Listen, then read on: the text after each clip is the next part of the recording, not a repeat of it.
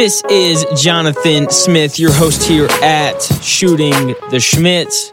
Now, today's podcast is going to be a lot of fun. I'm going to quickly touch on the Arkansas-Duke game. I feel like I need to after everything I said after the Arkansas-Gonzaga game. And then tomorrow's podcast, we're bringing Matt Murphy back on to do a full deep dive into the NCAA tournament and the Final Four and all the games from this past weekend. So today, quickly touch on Arkansas-Duke, and then I'm going to get into some NFL stuff. It's going to be a good one, so make sure you stick around for the whole thing.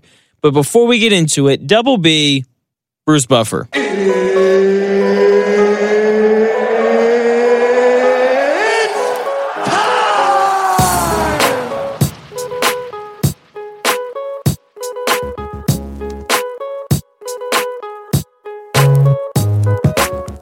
Thank you, Bruce. Now, very quickly, Arkansas-Duke. Obviously, diehard Arkansas fan here.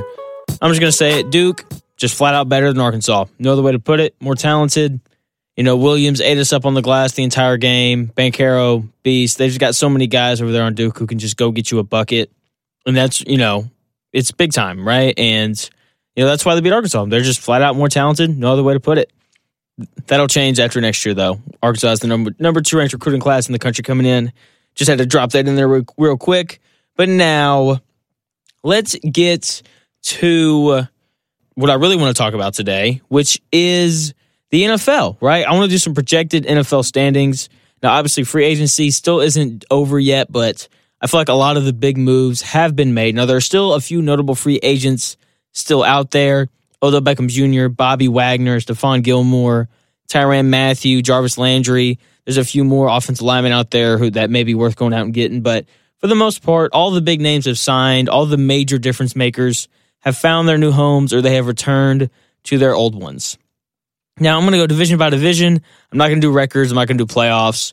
But this is just kind of what I think in terms of who's going to win what division and how they're all going to turn out. So let's start in what used to be the worst division of football, the NFC East. The Washington Commanders, I think, will win this division. They are much improved at quarterback. The defense should be good again with a solid front four. They have a number 1 wide receiver in Terry McLaurin. We know Ron Rivera can coach. I really like this Washington Commanders team. And second, I have the Dallas Cowboys. While the Commanders have gotten better, the Cowboys have gotten worse. Amari Cooper is gone. I think that you're putting your eggs in this basket of Michael Gallup and a guy who doesn't really stay healthy, at least not as healthy as Amari Cooper stays. I'm still interested to see what CeeDee Lamb looks like, kind of emerging into that second or primary receiver role. It'll be interesting to see kind of where they line him up at. La'el Collins is gone. Randy Gregory is gone. And they need to replace those guys, and they just don't have a lot of time to do it. You know, even if they go and get Tyrann Mathieu, they're still going to have some holes. So I've got them finishing second. I think the Eagles take a step back, finish third, just not a believer in Jalen Hurts. And then finally, I think the New York Giants will finish last in that division simply because they suck. NFC South, the worst division in football now. Tampa Bay Buccaneers could clinch this division before Thanksgiving. I mean, this division is just terrible. You know, Tom Brady's back. The weapons are back. You know, they're re-signing, it feels like everybody again, right? So they're going to be really good again, probably going to play in the NFC Championship game. I don't think it's pretty fair to say that at this point, just with how bad the NFC is top to bottom. I guess I have the Saints finishing second, but let's be honest here, like none of these other teams are going to make the playoffs. I like Jameis Winston. I thought he looked good before he got hurt, but you know, Sean Payton's gone. I think Dennis Allen's going to be a good coach, but we just don't know. The Carolina Panthers, I have them finishing third. They don't really have a quarterback. Not really a believer in Matt Rule anymore. You know, he's been in the league for multiple years now, and the Carolina Panthers just haven't quite figured it out. And then finally, I have the Falcons finishing last. Not a believer in Marcus Mariota. I know a lot of people wanted to see him as a starter again. I personally couldn't care less. He's just a guy who doesn't really stay healthy, doesn't do a good job of getting down, sliding. So, I mean, like by week 5 or 6, it's going to be Felipe Franks taking snaps, and there's no weapons around these quarterbacks, right? Besides Kyle Pitts, you know, obviously, you know, Calvin Ridley's out for the season after gambling on games, and yeah, it's just not a good look. It's a bad time to be a Falcons fan. The NFC North, I have the Minnesota Vikings winning this division. This is really the only shocker, I think. New offensive-minded head coach, lots of weapons around Kirk Cousins. I think this offense is going to put up a lot of points. You know, Kirk Cousins, fantastic regular season quarterback. They signed Zadarius Smith, who's a really good pass rusher off the edge. They're in a position to be really good. The only question is, how is this new coach going to look? And yeah, it'll be fun to kind of see how this division turns out. Mainly because the Packers are still there and they have Aaron Rodgers, but that's really all they have. Devontae Adams is gone. Their entire season is going to be dependent upon how they draft. Currently, their number one receiver is Lazard. Good luck, Green Bay. You better hope you hit the draft out of the park. I've got the Detroit Lions finishing third. I like Dan Campbell. I know I make fun of him a lot because he sounds like a WWE wrestler when he talks on the mic, but his players play hard for him, which I think is a good sign. Jared Goff is a guy who's won a lot of games. I know he's not a fantastic quarterback, but he's more than capable of winning games in the regular season. It's going to be Dan Campbell's second year coaching. I do think that they'll be better than they were last year. With that being said, I'm not going to pencil them in for a playoff spot or anything, even though how bad the NFC is, they could do it. The Bears, I've got them finishing last. New head coach, second-year quarterback, not a lot of weapons on offense, no Khalil Mack on defense. It could get ugly. This team could be really, really bad. The NFC West, and then we'll switch over to the AFC. This is another shocker too. I like the 49ers to win this division. I like Trey Lance. I think Trey Lance is going to be really good. Kyle Shanahan's the best offensive mind in college football. He's the best offensive mind in football, point blank, period. The defense should continue to be good. Deebo Samuel is going to continue to be one of the most electric players in football. They're going to add more pieces in the draft. The 49ers tend to draft very well. Like I said, they have Kyle Shanahan. I really like this team. They get after the passer with their front four. It's going to be really fun to kind of see what they do. I have the Rams finishing second. And really the reason why I have the 49ers winning this division is because I think the Rams are going to come out a little flat to start the season. Like a slight Super Bowl hangover kind of thing. You don't work out as hard after you win it because you're partying and doing things like that. So I think that they'll come out a little flat. It'll take them 2, 3, maybe 4 weeks tops to kind of get in shape and kind of find that rhythm. And I think the slow start is going to cost them the division.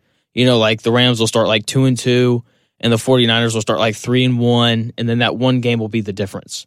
I've got the Cardinals finishing third. They have Kyler Murray. That's more than enough to put them over the top of the Seahawks, who are going to be really, really bad no matter who they go get to play quarterback. Moving on to the AFC, we'll start in the AFC East. The Buffalo Bills are the best team in this division. That was before they added Von Miller. And yeah, definitely a Super Bowl contender. If I had to gun to my head today, I had to pick one to win.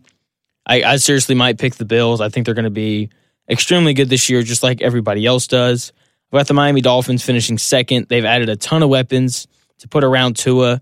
And look, even if you don't love Tua, even if you don't think Tua is going to be a star, he's definitely shown that he has what it takes to be a consistent starter in the NFL. He may be more of a Jared Goff level quarterback rather than a Justin Herbert level. But, he's proven that he's more than capable of being able to lead an offense. A new offensive head coach in Mike McDaniels. It's going to be a lot of fun to watch this Miami team play this year. I have the Patriots finishing third. They haven't done anything in this offseason. They haven't gotten any better. I don't think they've gotten any worse either. See, I don't really know what they're doing. They just refuse to spend money, and let's be honest, they haven't been great in the draft in years past, so I don't know why they're kind of putting all their chips on that.